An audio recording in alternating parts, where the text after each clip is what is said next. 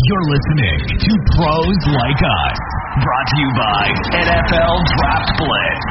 And now, without any further ado, here's Alex and Lou.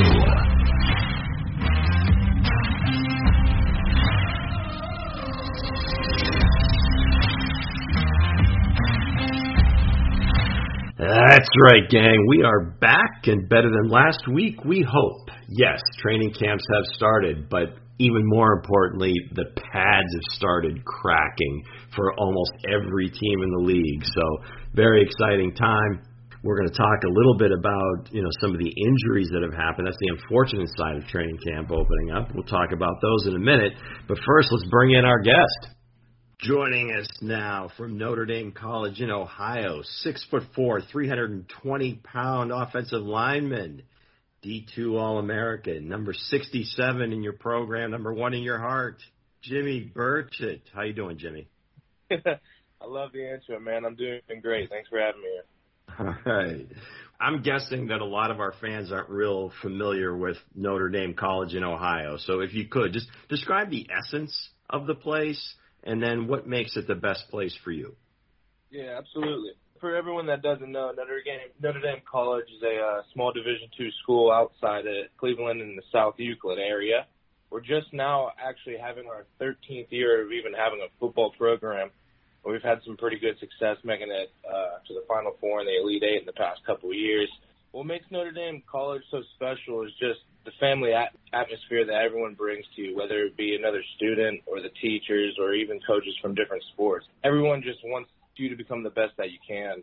And the reason I would really say it's the best place for me is just what I said right there. It's just the environment itself is just so loving and accepting for who you are. We have programs for everyone to be themselves and express themselves. It's a happy place to be. When you meet people at first and you say, hey, I play football at Notre Dame College, do a lot of people mistake it for the Fighting Irish? More than you know. That was a big thing in high school. Whenever you had to come, when I was committed here and I was telling people what school I was committed to, they were always, oh my goodness, Fighting Irish! I can't wait to watch you. And I always have to be like, no, it's the smaller one, But yeah, they mix it up quite a bit. What was the main reason you chose Notre Dame College? I'm sure you had a couple of other offers. What led you down this path to Ohio?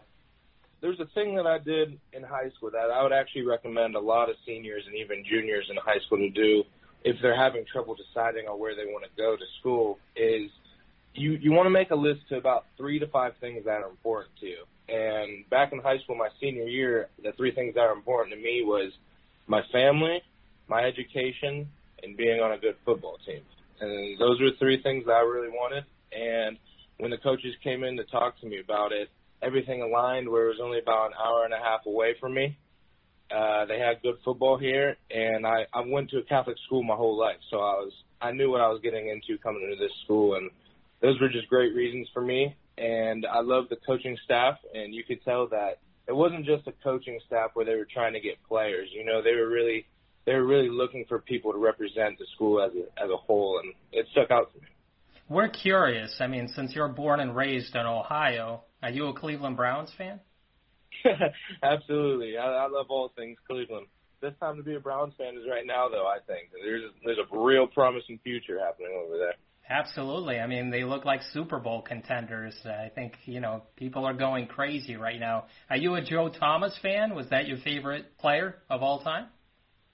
Of all time for the Browns, Joe Thomas is definitely up there. I'm a sucker because, believe it or not, back in the day, when I played football from kindergarten through 4th grade, I was actually the running back on the team. So my family had a huge connection and liked watching Jim Brown. So that was actually a big fan of mine growing up as well. But when I converted over to being an offensive lineman, I loved watching Joe Thomas. He's an outlier, It's not like every day someone's there for 10-plus years in the NFL making Pro Bowls every year. So I was blessed being able to watch him every Sunday.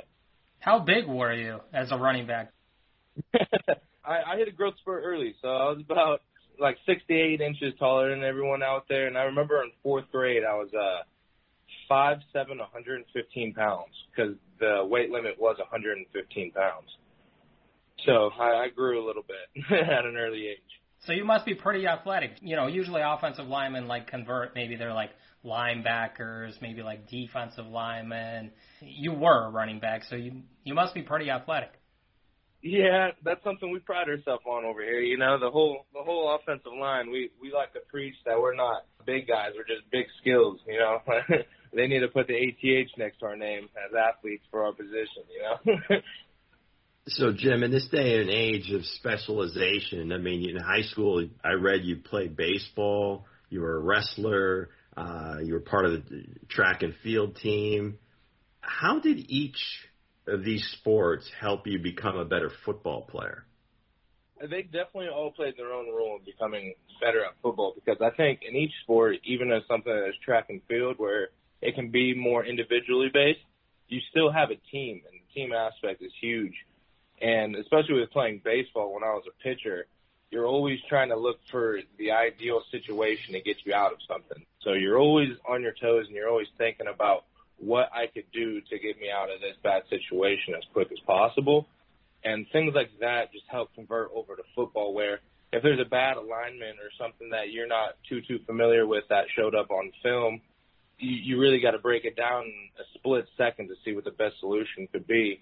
And with that being said, also with track and field, I was a shot putter, discus, and we just did our warm-up track. So I mostly did that just to stay in great condition for football, and it definitely helped with explosion. But what I would say is what probably helped me the most in high school was my wrestling background, just because when I came to college, it's just everything became second nature with hand placement and trying to get inside. And I was honestly shocked at how much it really affects you in being able to stay low and converting your weight into different parts of your body when you need to. So wrestling helped a lot, and I'm very happy that my parents pushed me towards being a multiple sport athlete in high school. It seems like some of the best, offensive linemen in the NFL used to be pretty good wrestlers back in high school. Yeah, that might be the key to it then, because a lot of those guys are real strong and have real good understanding of their body and their movements and how to get people out of holes and put them where they need to. And that's pretty much wrestling. You got to feel when the momentum shifts and when something's coming and would be the best time to approach it. And so, yeah, I would definitely believe that. Jimmy, how good of a wrestler were you back in high school? I wasn't nothing too outstanding. I was okay. I had a winning record and everything. I wasn't state wrestler or anything, but I was able to make it to districts a couple of years, and I had some fun with it for sure. I was a little bit different though. When I wrestled, I was 182 pounds, so it's a different body. Yeah, you're not going to hear too many football coaches complain about their offensive linemen being wrestlers. That's always a big key. Now, the last couple of years at Notre Dame, you guys have been kind of like an offensive machine. I mean, scoring points at will, it seems like. This past year, you had a short season, 6-0, Mountain East champs, 54 points a game. But in 2019, and I'll share with you why I bring this up, you were Division II, CCA All-American. Team scored like 70 touchdowns. You get to the quarters against Slippery Rock. Now, we recently had Jermaine Wynn, wide receiver from Slippery Rock, on, and he was part of this game. It was, like I said, it was the Division II quarters, and you ended up losing 65-59. But, in a crazy game like that, what's your most vivid memory as an offensive lineman being in that kind of shootout? So there's a couple of things that stick out to me when you ask that. Something that's huge to me is what people don't realize is we were losing that game pretty badly. When you look at the final score and it's only lost by 6, that's a testament in itself that we're ones to never give up. There was a point in that time where I think we were down 21, 24 points. It was right about around halftime. And then you felt the momentum shift, and there was kind of like a click to it. And that's something where you feel every once in a while when you need to, but that was something that stuck out to me, is that we were able to turn it on. But unfortunately, we turned it on a little too late. And a memory that sticks out to me more than anything is when we got back to the locker room, my teammate, Brandon Nicholson, and a couple of my other offensive line buddies and even a couple wide receivers on the team, they walked up to me. And it's all people that are going to be seniors this year, too. And they all just said, remember this feeling. We're not going to feel that again. As much as I want to say maybe something on the field was my most memorable thing of that game, I think the after effects and knowing that feeling and not want to feel it again is what sticks with me most. Jimmy, when you look back at your career, what's the highlight? What stands out to you? Maybe a game or a play? Is there something in your memory bank? Well, a play that will forever stick out to me is in the Final Four during my sophomore season. There was a screenplay called for me to get out to the edge, and we were having issues with this linebacker. He was number 47. I still remember it. We were having issues. He was having a real good game, and he was frustrating us, and I was able to get a real good hit on him and decleated him a little bit, and that was on Sports Center, and they gave me a shout-out for it and everything, so that was a pretty cool time. But as far as the game would go, I would probably say this past season and doing something that no one has done in MEC history before, and that's be outright champions because of a championship game.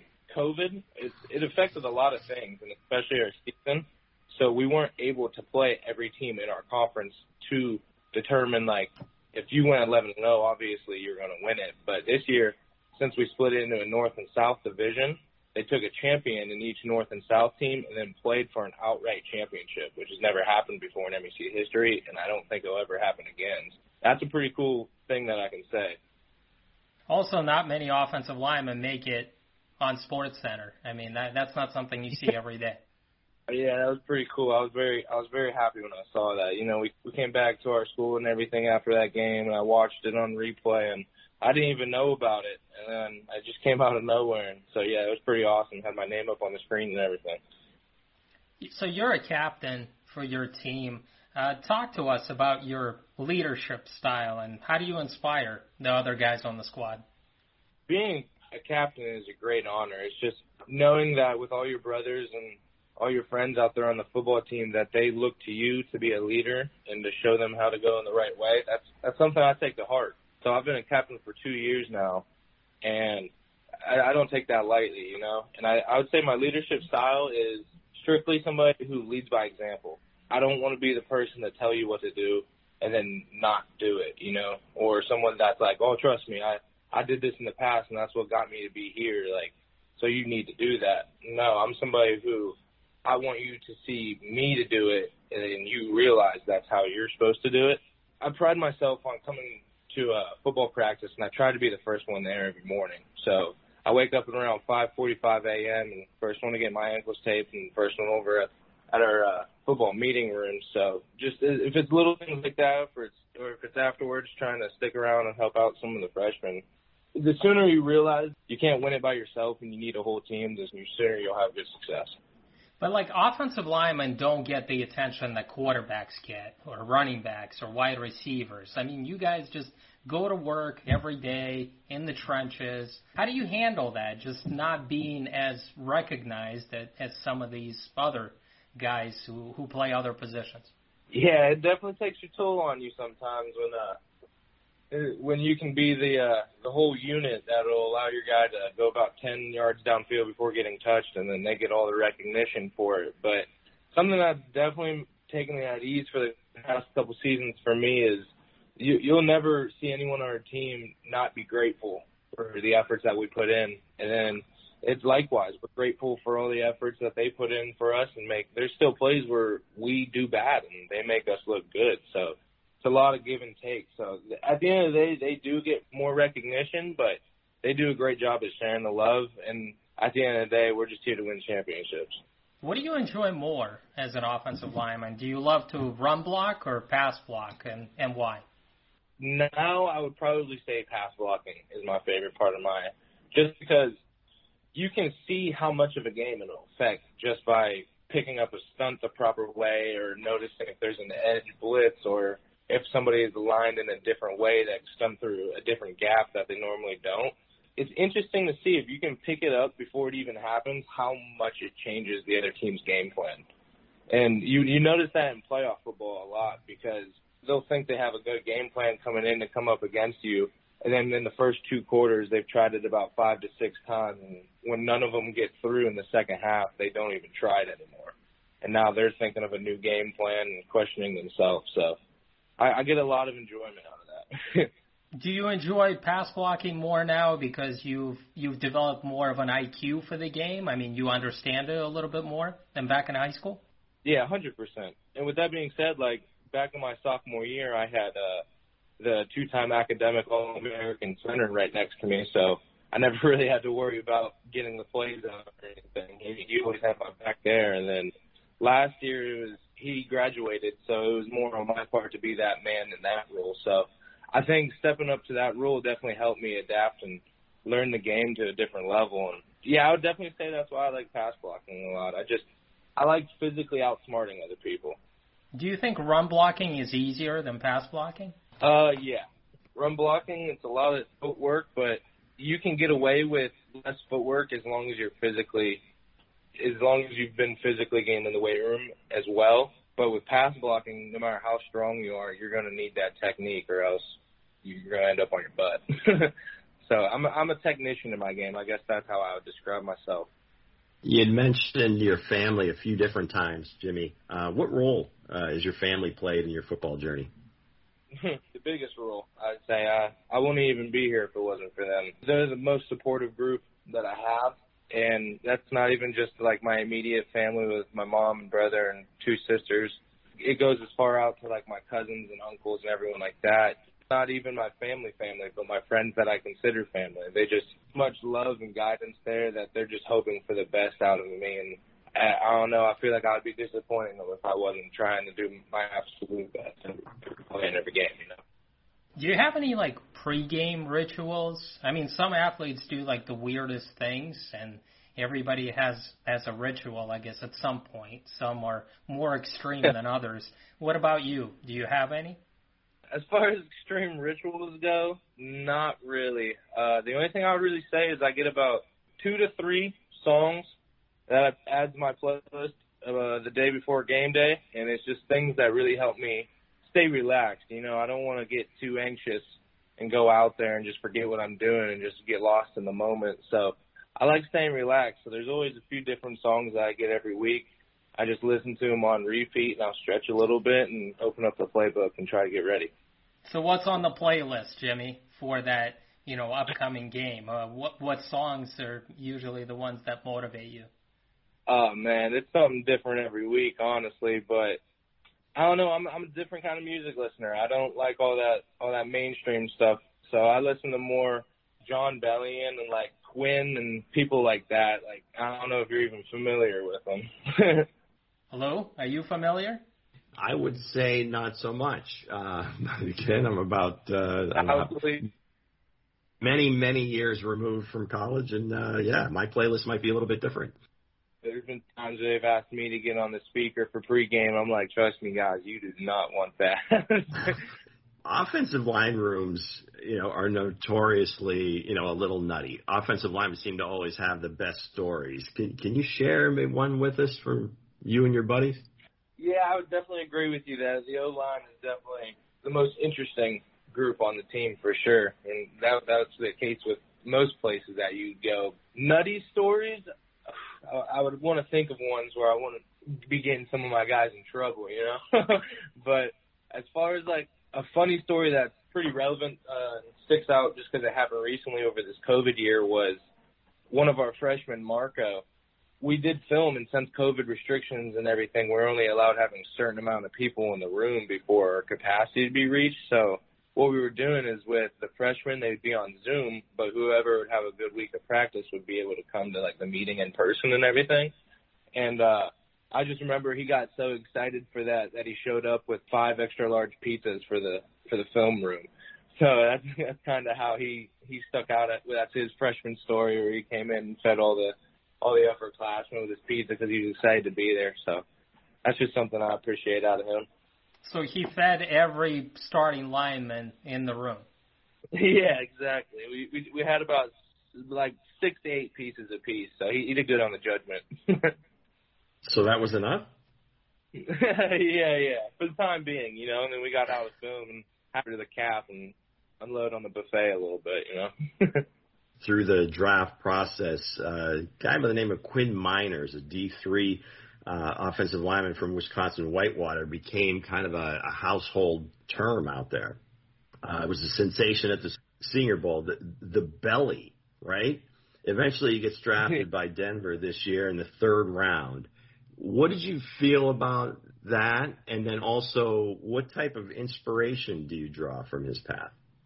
Oh, yeah, for sure. That's somebody that I'm super familiar with as well. I was watching his journey all past this year. And that's actually someone that I was looking at more or less more than I was the D1 guys, just because this is the shoes that I would have to follow, and I'd be honored to follow, really. But he did a great job at presenting himself and being relaxed when he was there. And I'll tell you what, that dude made the most of his opportunity. Every chance he was up, he was doing great things and putting in great work. So I have nothing but respect for what he did, especially coming from the D3 school. It definitely gives a little bit more hope to me and all the other small school guys that there's still a good chance for us out there as long as we perform.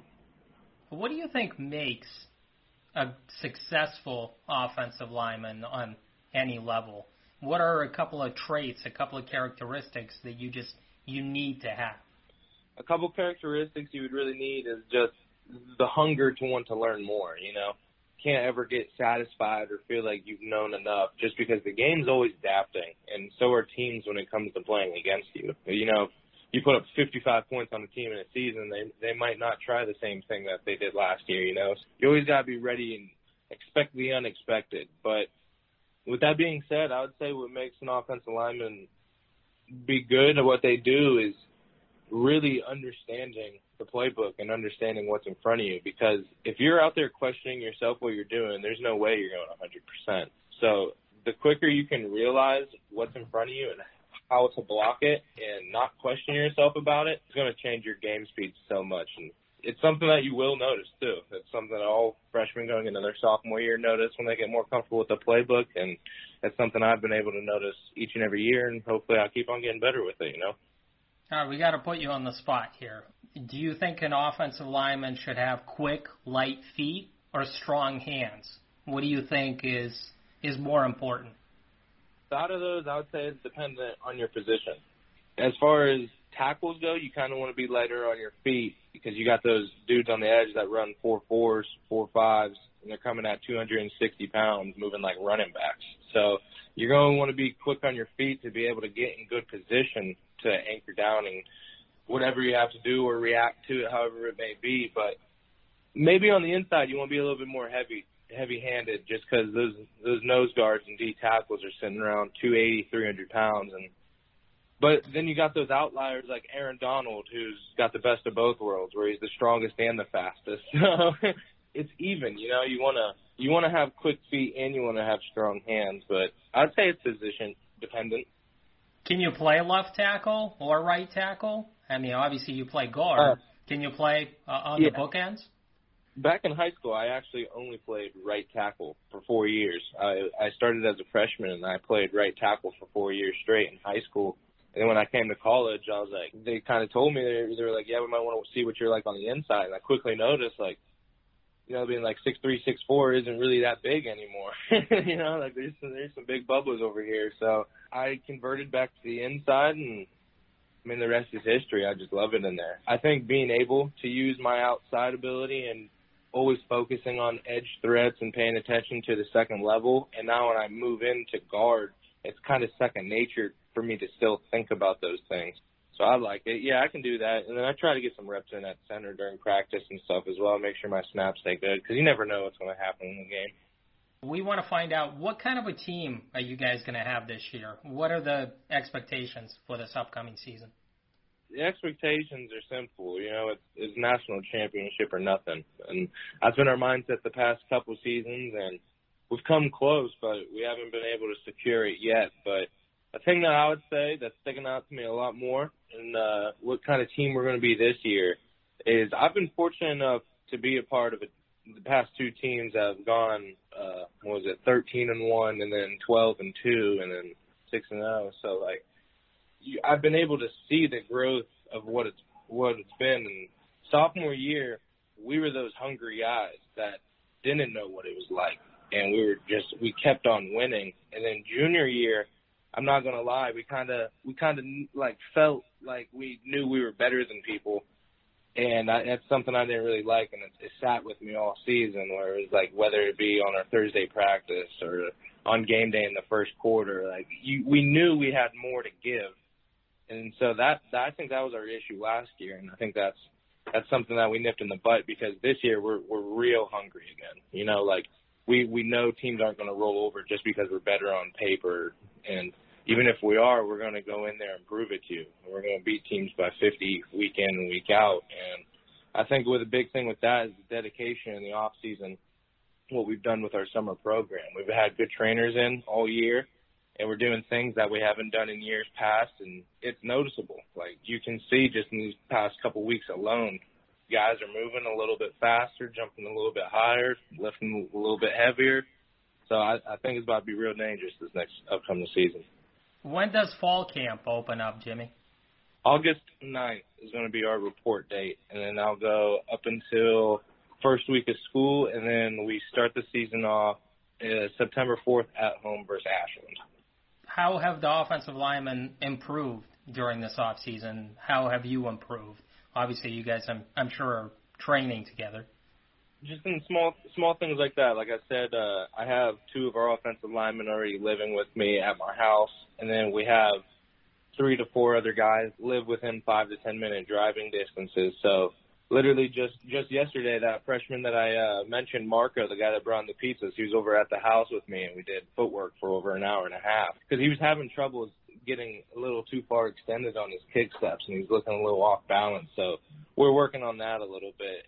So it's just like it's little chances that we get. There'll be another buddy like Adam Rigler. He'll text me and just see if I'm available for an hour or so because he's going to the field. So that's something I like, where no one on our team is doing something to get ahead of someone else. You know, it's like, hey, I'm going to the field. Come with me so we can go be great. Like, it's not, hey, I'm going to the field. Don't come so I can stick out. Jimmy, you talked a lot about the team and so forth, but now you get a little more personal here, or more selfish, if you would. Give us a scouting report on Jimmy Burchett and why he'll be an NFL player. Plain and simple, I think it's just because my work ethic for it, you know. It's something I really want, and I think the best is still yet to come. In the past couple of seasons, I think I have progressed and become a better football player, but I don't think I'm anything near the limit. There's still so much more room to grow and so much more learning to be made, and I'm just hoping I get the chance to do so and show somebody. And if I ever got the chance, I would be giving it 110% effort and give it my all and leave it all on the table. Have you noticed any NFL scouts at games? In particular, I haven't noticed them, but I have heard they were at a couple games last year, especially at the West Liberty game. And we won 70-7, so hopefully that was a good show. All right. Well, I tell you what, Jimmy, it's been a pleasure having you on the show. Thanks again for sharing your story. Go ahead and tell our listeners how to reach you on the socials. Okay. Yeah, thank you for having me. And so on Twitter, it would just be JimmyB_57. And then on Instagram, it would just be Jimmy Burchett 67. So I like to keep it simple. I appreciate you guys having me on. I really do. Good luck this season. Hope to hear from you down the road. Yes, sir. Thank you very much. Y'all have a great one. So thanks again to Jimmy Burchett, offensive lineman from Notre Dame College in Ohio. Great guy, great character. Hope he progresses well through his football journey and continues on next year in the NFL. Alex, what do you think? Great that we've got training camp back, but, I guess the downside is all of a sudden you start seeing the injuries, and the injury bug hit Indianapolis as hard as anybody. I mean, arguably the 2 most important people on their offense now out 5 to 12 weeks with the same exact injury. I mean, unbelievable. Yeah, and we're talking about Carson Wentz and Quentin Nelson, who are 2 of the most important players on their team. And Carson Wentz, we know the story. I mean, he got traded from the Eagles, went to the Colts, and, they were hoping that he was going to resurrect his career with the same coaching staff that had so much success with him with the Philadelphia Eagles. It always makes me wonder, Lou, everybody knows the story. I mean, starting quarterbacks go down, and this happens every year. It makes me think, why don't franchises, these so-called smart GMs, why don't they address the backup quarterback position? In my opinion, the most important position in the room. And if your starting quarterback goes down, you got to have somebody with the capability to step in and start. I mean, are you telling me that the Colts are happy having Jacob Eason, who's in his second year, who's drafted in the 4th round? He hasn't taken a snap in the regular season. You've got Sam Ehlinger, the rookie quarterback from Texas. I mean, are you kidding me? Knowing that Carson Wentz is injury prone. This isn't something new. He's had injuries with the Eagles. He's had torn ACL. I mean, you had to address the backup quarterback position. You let Jacoby Brissett go, and now the Colts, in my opinion, are in serious trouble. Well, I guess it's one thing to know that that's the most important position in the room, depending on the team. And in this situation, obviously, you got an injury-prone would-be starter. I guess the other one is finding a capable one that you can trust. Now, in Chris Ballard's defense, they've had Jacob Eason now. This will be his first full off season. He was there last year to go through all the virtual stuff, got to watch Phillip Rivers. So they must feel comfortable with him. Let's see if he can do it. I mean, the important thing for the Colts is that they do have, now again, before the Quentin Nelson injury, they have a great offensive line. They've got a superior defense, so they don't have to put it all on Jacob Eason's shoulders. And hopefully this isn't a season-ending injury for Carson Wentz. They're saying 5 to 12 weeks. There's reports out there all sorts of different ways, so we just have to kind of wait and see how this plays out. You brought up something interesting as we were leading up to the show, off-air, was Nick Foles.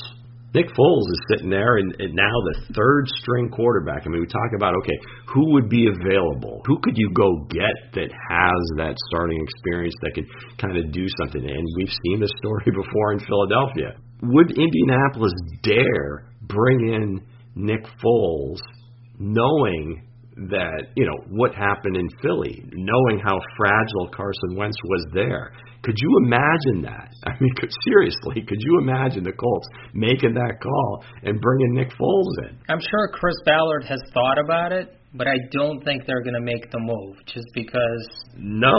I can't imagine them doing that just because of the whole story with Nick Foles and Carson Wentz, and Wentz has never been the same ever since Nick Foles won that Super Bowl, so I don't think they want to relive that story again. But if you're looking for a backup quarterback, Nick Foles makes a lot of sense because the Bears have Justin Fields, the Bears have Andy Dalton, Nick Foles has a lot of money tied up, and I'm sure some team is going to trade for him like at the end of training camp, but I just can't imagine that it's going to be the Colts. How about Phillip Rivers? I mean, I saw a story on Yahoo that Phillip Rivers is staying ready. So that makes me think that, he's been the starting quarterback there last year. I'm sure Ballard is going to make that move before Jacob Eason gets the start opening week.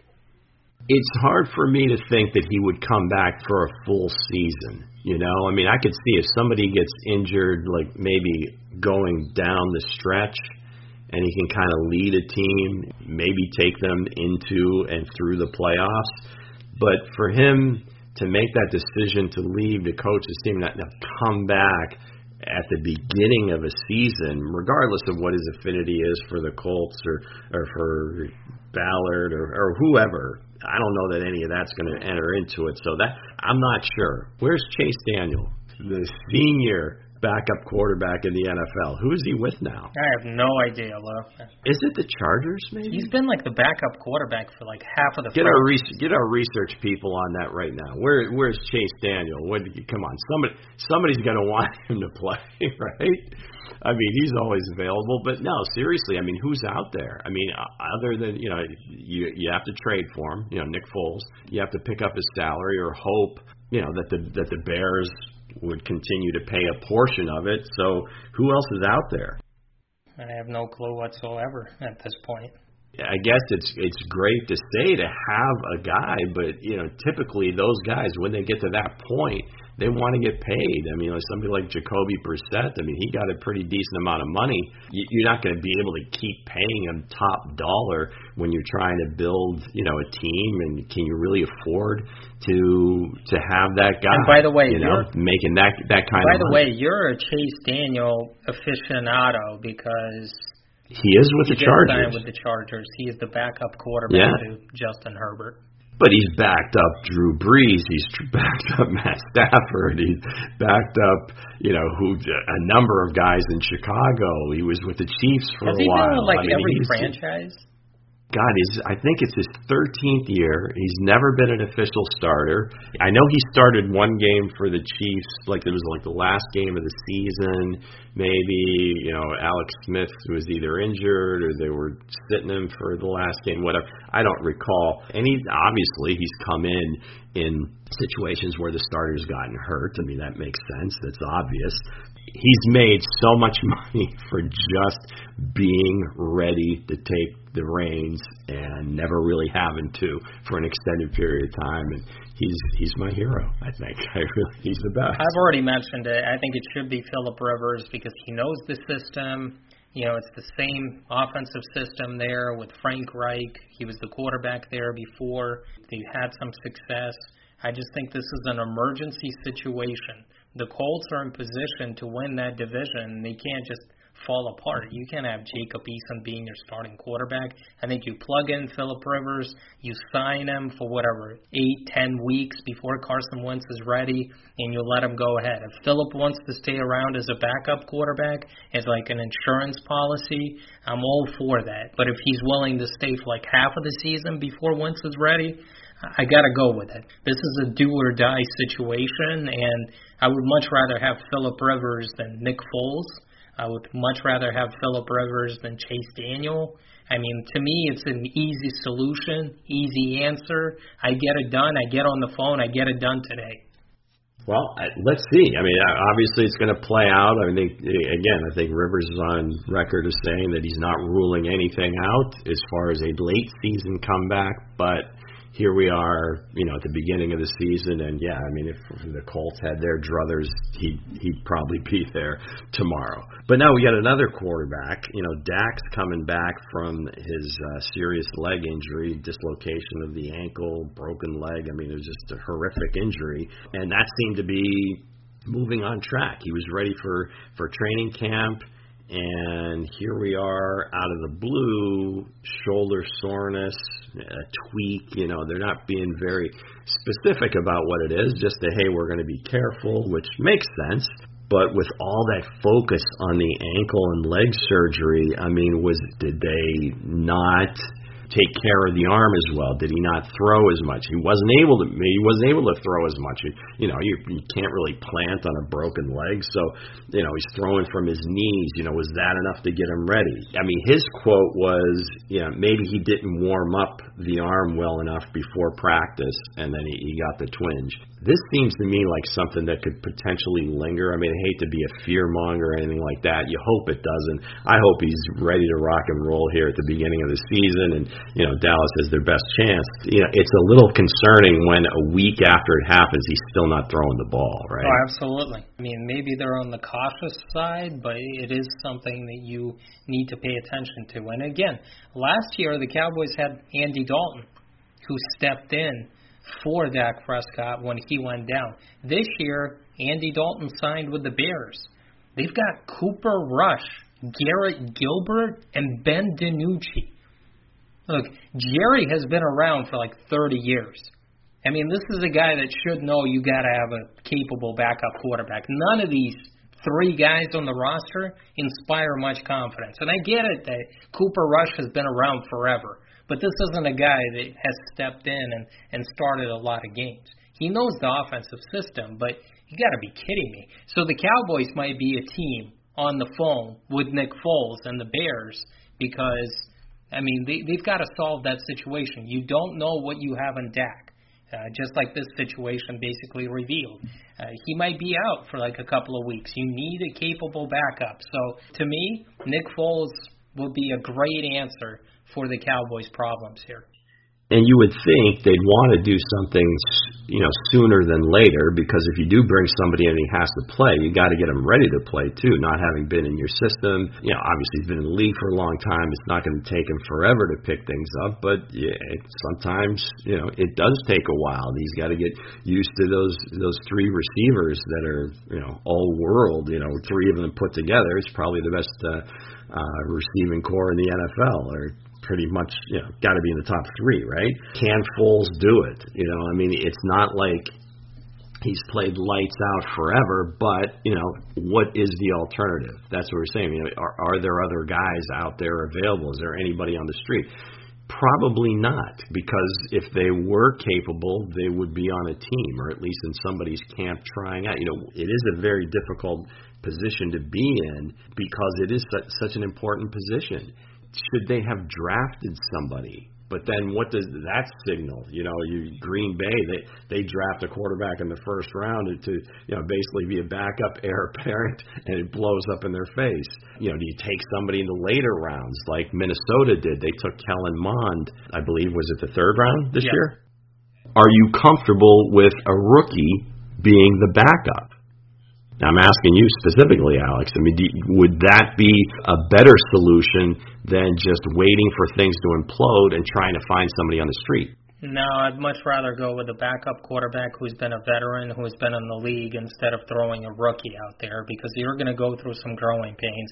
It's one thing to have a first-round rookie quarterback, but if we're talking about guys in the middle rounds or late rounds, too much of a risk, especially with Mike McCarthy trying to keep his job, because, it imploded last year with Dak Prescott not being in there, the defense playing so poorly. You've got a new defensive coordinator this year. The expectations are at an all-time high with the Cowboys every year. Jerry's going to hop on his radio show, and after training camp is over, he's going to say, hey, the Cowboys are Super Bowl bound.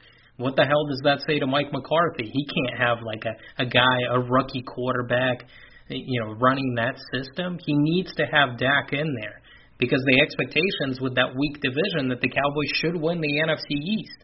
They've got so much talent on that team. With Mike McCarthy's situation, him being on the hot seat, there's no way that, unless drafting a quarterback in the first round, which they weren't going to do, to cause a stir with Dak Prescott and his people, you got to bring in a veteran. Like I said, the usual suspects. Call Phillip Rivers. Let's get Nick Foles in there. If Dak Prescott goes down, there's no way you're going to make the playoffs with Cooper Rush, Garrett Gilbert, and Ben DiNucci. The way I hear it, you're saying that should be something that they do even irrespective of this latest injury or shoulder soreness. They should have done something like this way before. Absolutely. Absolutely, especially with the quarterback coming off a serious injury. You don't know what effects he's going to have, and right now you're taking too much of a risk. Even if surgery went well, it's still, you don't know. Better to have a backup plan at the most important position in the league. All right. Well, again, for Dak's sake, let's hope, and Cowboys fans out there, that Dak is okay. This is just precaution, and he's fine, and he can play the entire season. Now, speaking of camp, these are a couple of things maybe we didn't bring up, during the course of our conversations before the show, but a couple of incidents that happened yesterday, and this again tells you that training camp is in full gear, and guys are getting a little nasty. Pads come on. So the Giants had a fight in their practice, and somehow Daniel Jones ends up and gets piled on, and Joe Judge, I guess, goes ballistic, wind sprints. They're doing all sorts of disciplinary things. He just stopped practicing. Okay, we're just going to run and whatever. Other than do something like that after the fact, how do you prevent things like that? Guys are, they haven't had pads on forever. Now all of a sudden, hey, we're going to hit each other. We're playing football now. Tempers flare, and off you go. Is that a good thing that guys, not necessarily the fight, but that at least they're that hungry and that competitive that they really want to get off after each other?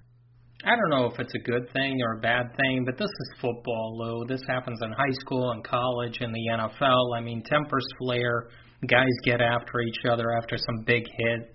Offensive team and defensive squad, they get into it. The Giants have had some tensions coming from their training camp stories. There was a Kelvin Benjamin story out there where Joe Judge and Dave Gettleman decided to try out Kelvin Benjamin at tight end. Apparently it didn't work, so they cut him.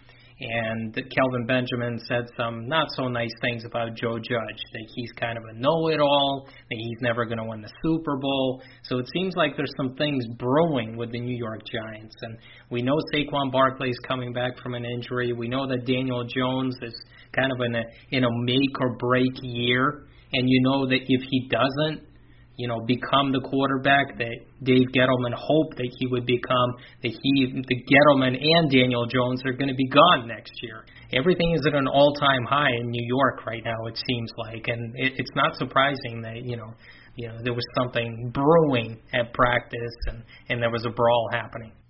The ultimate power that the coach has is to, you can be cut. I mean, if you're doing something that's out of bounds or something that he, believes is an egregious thing and you don't deserve to be there. And so there was another incident with the Panthers. Keith Kirkwood, wide receiver, they're going through, team drills or a team period. The wide receiver goes out for a pass, it comes in a little bit high, or DBs are closing in, and there was what the coach called an unacceptable hit by cornerback JT Ebay. And it was, I saw they showed the play on, I don't know if it was SportsCenter, NFL Network, or whatever, and it was, it definitely would have been a targeting call in the NCAA and a helmet-to-helmet shot in the NFL. But JT Ebay doesn't have to worry about the Panthers anymore because he got cut. So that was Matt Rule's way of just saying, okay, we're not going to, this is unacceptable. Yes, we have to practice football. Yes, we have to play football to practice football, right? But, at a certain point, you have to draw the line. And, you've got these guys, whether they're rookie free agents or draft picks or street free agent, whatever you want to, and they're fighting for a spot. And maybe they get a little too overzealous to make a name for themselves or to show out on the field, and stuff like this happens. So, but I guess ultimately the coach has the final say. And in this case, Matt Rule wasn't, okay, we're not going to do wind sprints or up downs or Oklahoma, whatever you want to throw at him. No, you're gone, buddy. Glad to see Matt Rule is in charge, whatever you want to say, college coach, whatever. This guy, he's got control of his team, and obviously he saw something that was just unacceptable, and that dude is gone. So that's going to do it for us this week, gang. Love having Alex talk about injuries and backup quarterbacks. We hopefully will be talking about games soon enough. But anyway, we'll do our due as we get through the training camp season here. For my partner Alex Kaptov, I'm Lou. As always, on the way out, we wish you peace.